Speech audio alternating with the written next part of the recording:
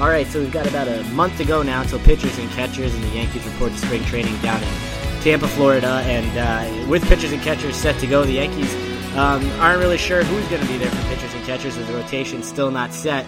And here to talk Yankees baseball with me today, amongst other things, is Eric Bolin, the Yankees beat writer for Newsday. Eric, how's it going today? Going very well, Neil. How are you enjoying the off season? It's going well. It was a struggle at first because of who won the World Series and the way the Yankees season ended. But time heals all wounds, and I think as we get closer to the season, you start to get amped up about it, and especially with as much turnover and the change in the roster as there's been, it's a sort of a transitional year again, I guess, for the Yankees. But it's a team we really haven't seen in the past. So coming from your standpoint, someone who covers the team, you must be pretty excited for some change and a little turnover there. Yeah, it's certainly going to be a far different team. I think that goes without saying, Neil, than what you've had the last few years.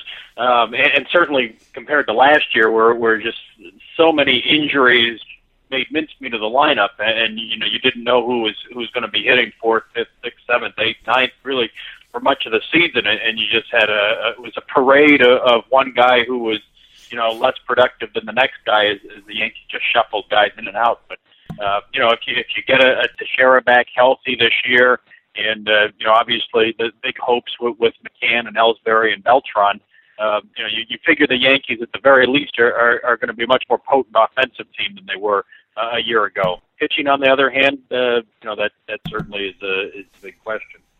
Well, I think that's the number one thing to talk about today, and that is pitching and the rotation. And now, with Tanaka seemingly have narrowed his teams down to the Yankees, the Angels, and the Dodgers. The Dodgers now yesterday committing about $30 million a year now to Clayton Kershaw over the next 7 years. It seems that Tanaka and the Yankees are the best fit at this point, and it seems almost like the Yankees have to make this move, not only from a baseball standpoint, but I'm sure they want to make it from a business standpoint as well, to have that Japanese fan base there to go along with Ichiro the way they had it for Matsui and even before him, Arabu. So what are your thoughts right now as Tanaka is still waiting to decide where he's going to end up, and we're waiting anxiously to end up. But right now, to me, it seems like the Yankees and Tanaka is in an inevitable relationship.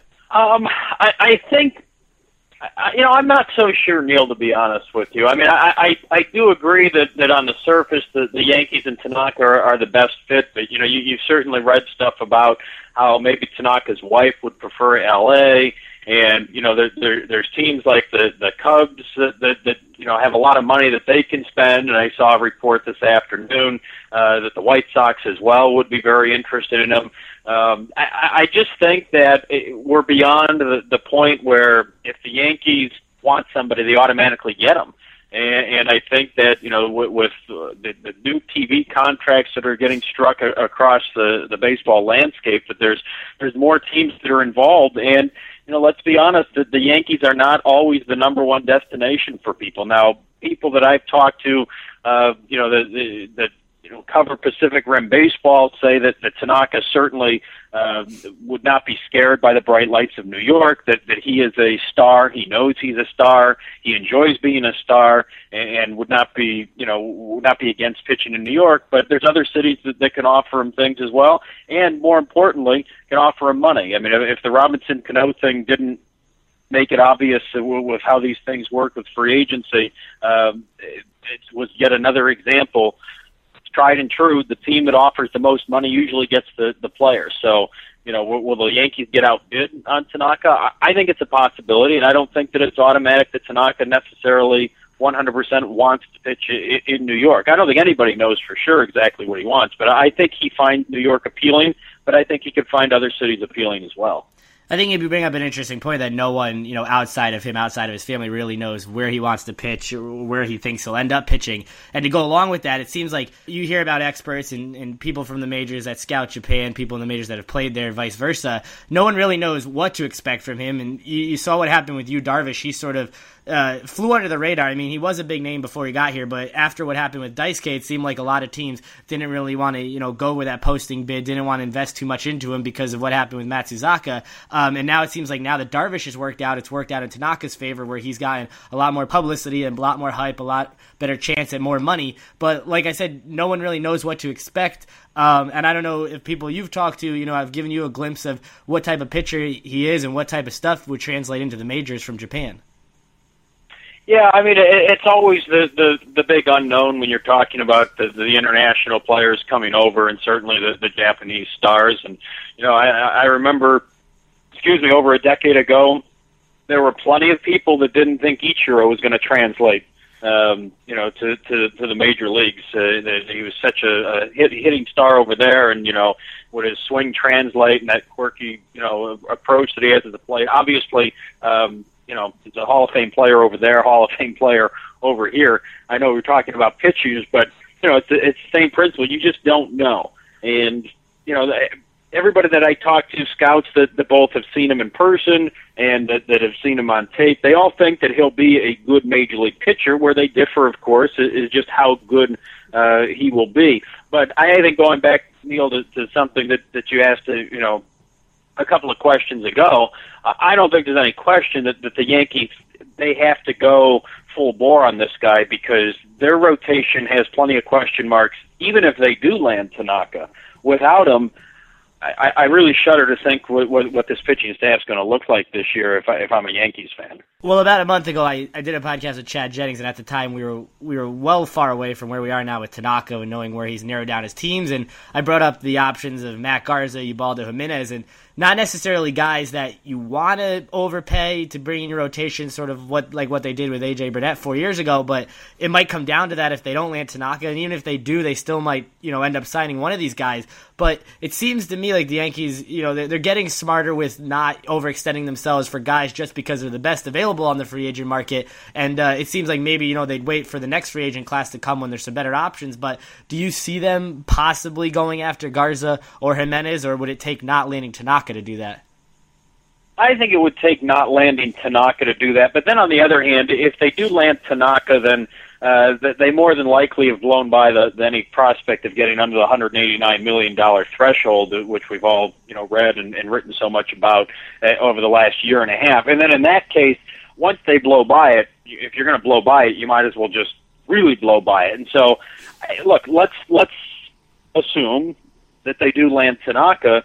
Okay, well then you still have a big hole in your rotation, and you still have uncertainty. You've got the CC Sabathia hasn't proven that he can pitch with a diminished velocity, which is, by all indications, isn't going to be coming back. Kuroda, taking his numbers in total last year, he had a good year, but we all know what happened the last 6-7 weeks of the season with him, and he's a year older now at 39, so there's questions with him. And Ivan Nova was very good the second half of last year, but he's been plagued by inconsistency for his entire career. He really hasn't put that one consistent, solid season together yet, so you can't necessarily assume you're going to get that. And, again, if they do land Tanaka, you still don't know for sure what you're going to get for him. So I know I'm painting a much bleaker picture than it's actually going to turn out to be, because the worst case scenario is never fully realized when you go down the list of these things when you're evaluating any team. But the reality is that even with Tanaka, you're talking about a pitching staff that's loaded with questions. So without him, I would think they'd have no choice but to go out and overpay for at least one of the guys that you just mentioned, even though they're really not that in love with any of them.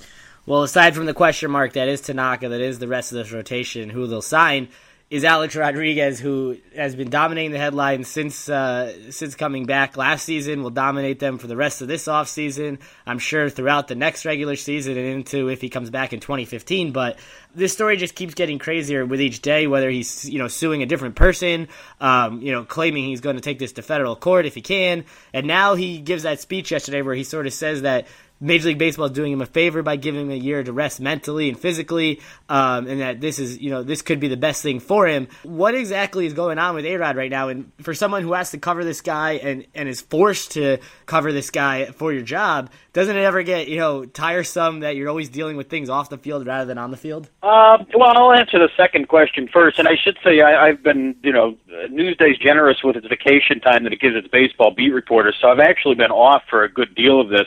At least in terms of the off season, the last few weeks with Alex, so I haven't had to cover it on a day-to-day basis. But I certainly was in the middle of it, last August when he came back and was suspended, but was still playing and appealing. To me, you get into this business because you enjoy covering stories, and I think it's, none of us should, although plenty of us do, but in the sports media, we shouldn't take ourselves so seriously to where if you can't enjoy covering a story like this, then I think you probably should do something else. I mean, it's not, and I don't mean that in a masochistic way or in a vulture-like way, but I mean, there's a lot of humorous elements to it. And you kind of in the phrasing of your question, you might be next, Neil, on his list to be sued. Who knows? And so, I mean, it does seem like an endless. Maybe I'll be next, or whoever else. I mean, he certainly, he's going after the Players Association, which is something I never thought I would see any player do. Certainly, the Major League Baseball Players Association. But no, I mean, I think the story has tiresome elements to it. But in terms of getting tired of the story, not really, because there's always the question of, gee, what's next? And I thought it couldn't get any stranger than what we had last, I believe it was August 5th, when he made his debut the same day that MLB handled down to the suspension, and we were all in Chicago, and it was just a wacky circus, and we all kind of looked at each other and said, well, it can't get any crazier than this. Do you know how many times in this business, I think we said that to each other, saying, well, it can't get any crazier than this. And it keeps topping itself. It keeps getting more and more bizarre. And so, being in the middle of that maelstrom from a media standpoint, I don't really get, I don't get tired of it. How much crazier can it get? That's a fabulous question, Neil, and I'm not sure that it has an easy answer. I think it can get crazier, especially if he decides to show up for spring training. Well, it seems like, I mean, judging from what he says, that's his plan.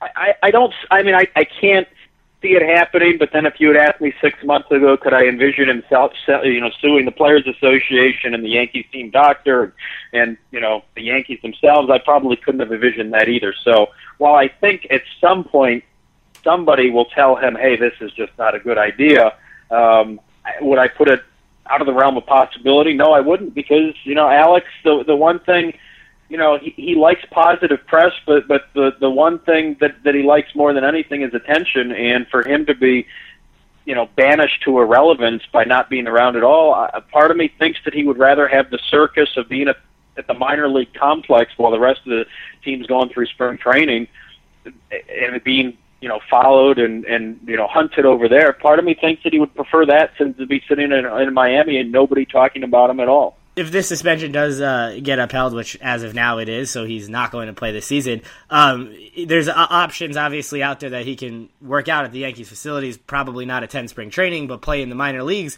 What would he most likely do in the event that he doesn't play the entire year? Yeah, I mean, well, again, that's the thing. I mean, he has, guys who have been suspended before for the start of a season, let's say the first 50 games, they've still shown up to spring training because they did have a season to prepare for. Alex would have no reason to show up at spring training this year other than to be in the thorn in the side of the Yankees.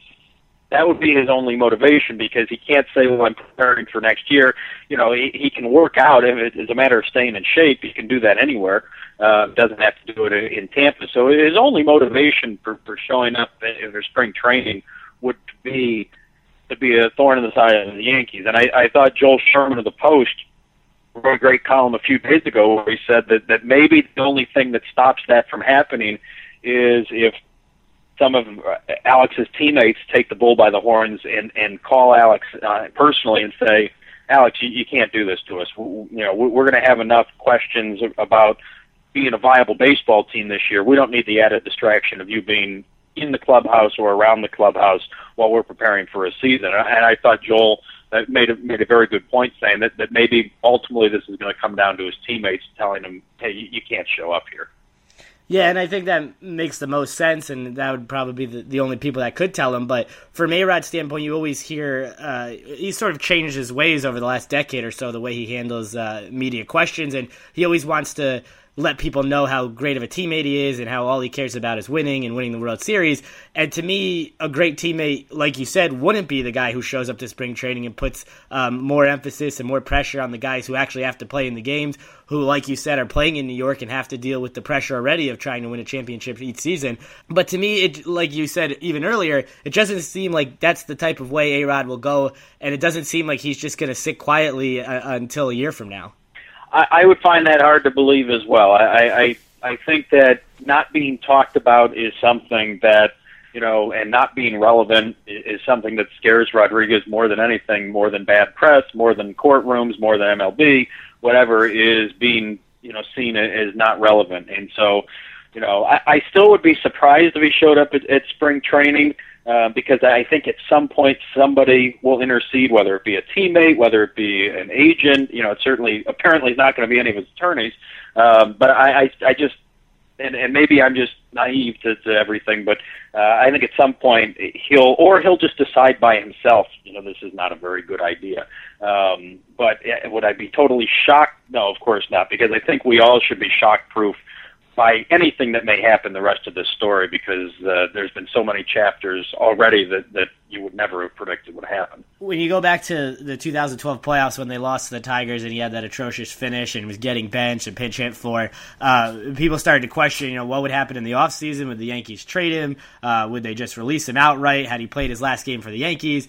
And then he had the offseason surgery and more questions. Has he played his last game for the Yankees? Has he played his last game in Major League Baseball? And now with each little event that branches off from the A-Rod saga comes the question of, has he played his last game? And now with a season suspension, he'll come back with 3 years, a solid 3 years still left on his contract. And at this point, with $60 million left, it doesn't seem like even if he came back next year that the Yankees would just outright release him when they're owing someone that much money. They might as well see what he has left. But to you, is A-Rod done as a Yankee and a Major League Baseball player? If you put a gun to my head and said you can only make one prediction, yes or no, I mean I would say yes. I just can't imagine. I think there's so much bad blood. It's such a toxic relationship. I think the Yankees would be very tempted. Again, we're assuming everything gets upheld for 2014 and this gets thrown out of the courts.